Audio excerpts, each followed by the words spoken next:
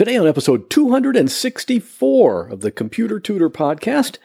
If you're new to the show, this is something you'll learn about me if you keep listening, and I hope you keep listening. I hate ads on websites. Well, ads in general, I guess. I use an ad blocker that eliminates most of the ads on almost every website I visit, except one little place called Facebook.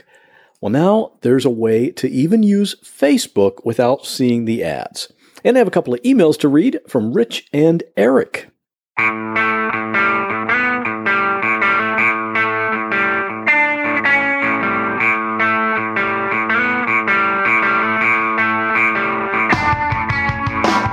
Welcome to another episode of The Computer Tutor.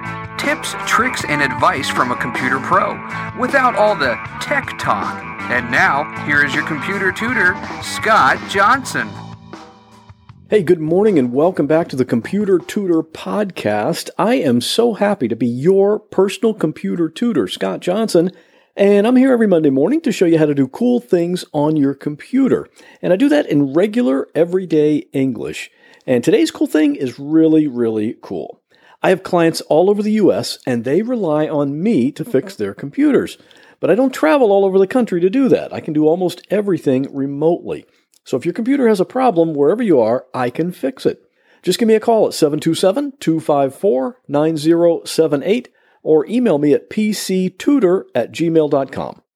And I should mention that I'm working on getting this podcast episode recorded a little earlier than I usually do, because you might have heard we're having a little bit of a weather situation down here in Florida.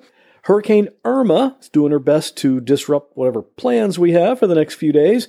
And as it stands right now, as I record this, it looks like Florida is going to take a pretty good hit. We're fortunately, where I am, we're situated over on the west coast by the Gulf of Mexico, so we might not get slammed as hard as our neighbors over on the east coast, but either way, there's going to be a lot of damage all around the state. And hopefully by the time you hear this, the worst of it will be over, at least as far as the weather. But at the moment, we just don't know which direction she's going to go, so it's going to be interesting. And today's computer tip can be seen at my website if you go to computertutorflorida.com/264. So let's get started. I think at this point I have just about eliminated seeing ads in almost any form. I don't see any television ads because I don't watch television. I don't hear radio ads because I don't listen to commercial radio. I listen to podcasts and Pandora. Yes, there are some podcasts that have paid advertising, but my podcast player makes it pretty easy to just fast forward past them. And I pay $4 a month for Pandora, so there aren't any ads when I listen to music. I also haven't read a newspaper in years, so I definitely don't see any of those ads. I do sometimes read a magazine or two, but of course those ads don't really interrupt anything, since I can just flip the page right past them. And of course, I have the uBlock Origin ad blocker running in my Chrome web browser. You've heard me talk about that in previous episodes. So that blocks just about all of the display ads on any websites I visit, except one, which was Facebook. Facebook does its ads a little differently. Now, I'm not going to go into the techie details here, but I'm pretty sure they have it set up this way deliberately. Of course they do. They want the ads to just kind of blend in with all the other content, so you don't just breeze by it. But I'll tell you, I get pretty frustrated when I see what looks like a post or shared content in my Facebook news feed, and I start reading it, then I happen to notice those two little words in there, sponsored post. That means this is not something that one of my friends posted, or it's not an article or a website that someone thinks I might be interested in. Nothing like that. It's just a business trying to sell me something. It's an ad, a commercial. And that's definitely not the only place they stick in the advertisements. You'll see them on the right side column in your news feed, the right column on your own profile page, and they even put them on the page when you're looking at a particular photo. You know how the photo's on the left and all the comments about that photo are on the right? Well, they put ads right under the comments. And I'm not saying Facebook is wrong for putting ads on their site. Obviously, that's how they make money. And if they weren't making any money, we wouldn't have Facebook. So I don't fault them for doing it. I'm just saying I don't want to see the ads. And recently I discovered a browser extension that allows me to use Facebook and not see any of the ads. This is really great. It's called QClean. And that's all one word, QCLEAN. And you can get it for free at qcl.github.io/ QClean. And if you can't write that down right now and you don't have a photographic memory, you can get the link over at my website, computertutorflorida.com/264. You just go to that website, scroll down, and choose which download you need based on which browser you want to use, because it's a browser extension.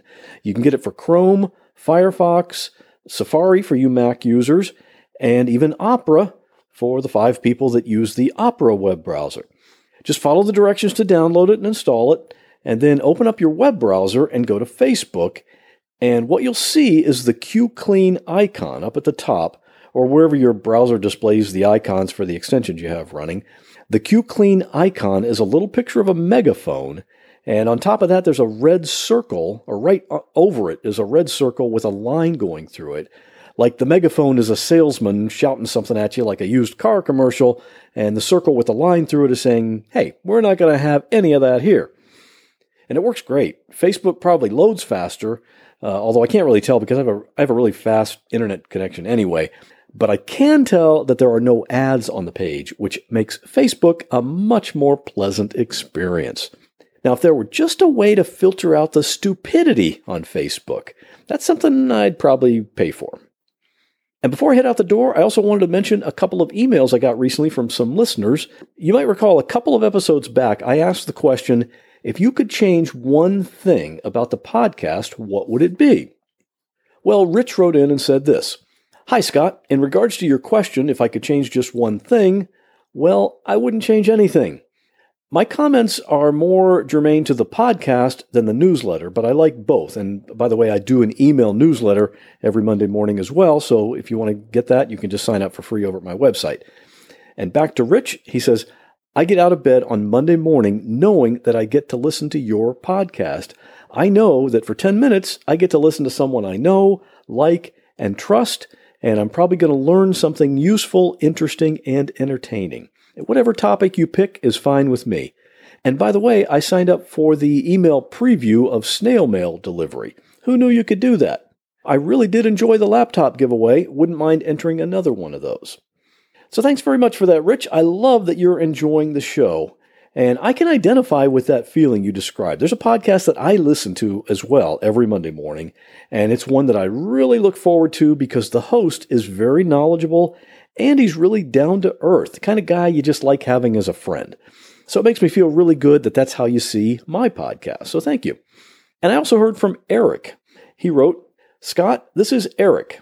Appreciate your services and especially the format, varied subject matter, and dependable regularity each Monday. Thank you. Many businesses would do well to follow your example. Keeping it just like it is maintains valuable familiarity and trust. IT security is top of my list. Your long practice of presenting that topic means I experience very few significant security events. Second on my list is backup-related topics. For example, cloud retrieval dependability and the procedures for that. Thank you, Scott.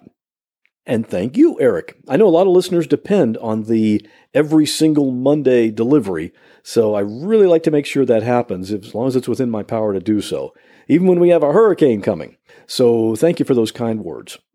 And I also want to send out a big thank you to all the people that buy their stuff on Amazon using my referral link. That's how you support this show without having to spend any extra money.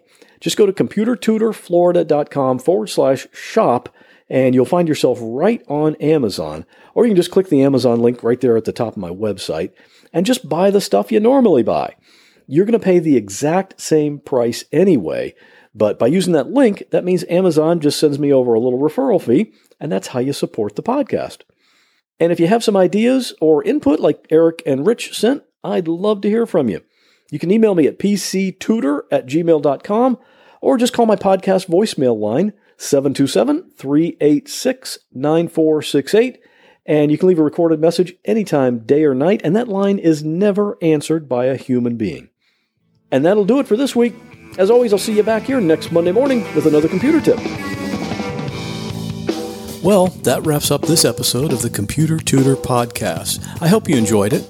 If you'd like to contact me with a question, a comment, or a suggestion for a future topic, you're welcome to do so at my website, computertutorflorida.com. And while you're there, sign up for my free Monday morning email newsletter. If you have a computer problem, give me a call at 727-254-9078. In many cases, I can take care of a problem remotely, so it doesn't matter if you're here in Florida, up in Maine, or way out in California. I'd love to help. Thanks again for listening, and have a great week. God bless.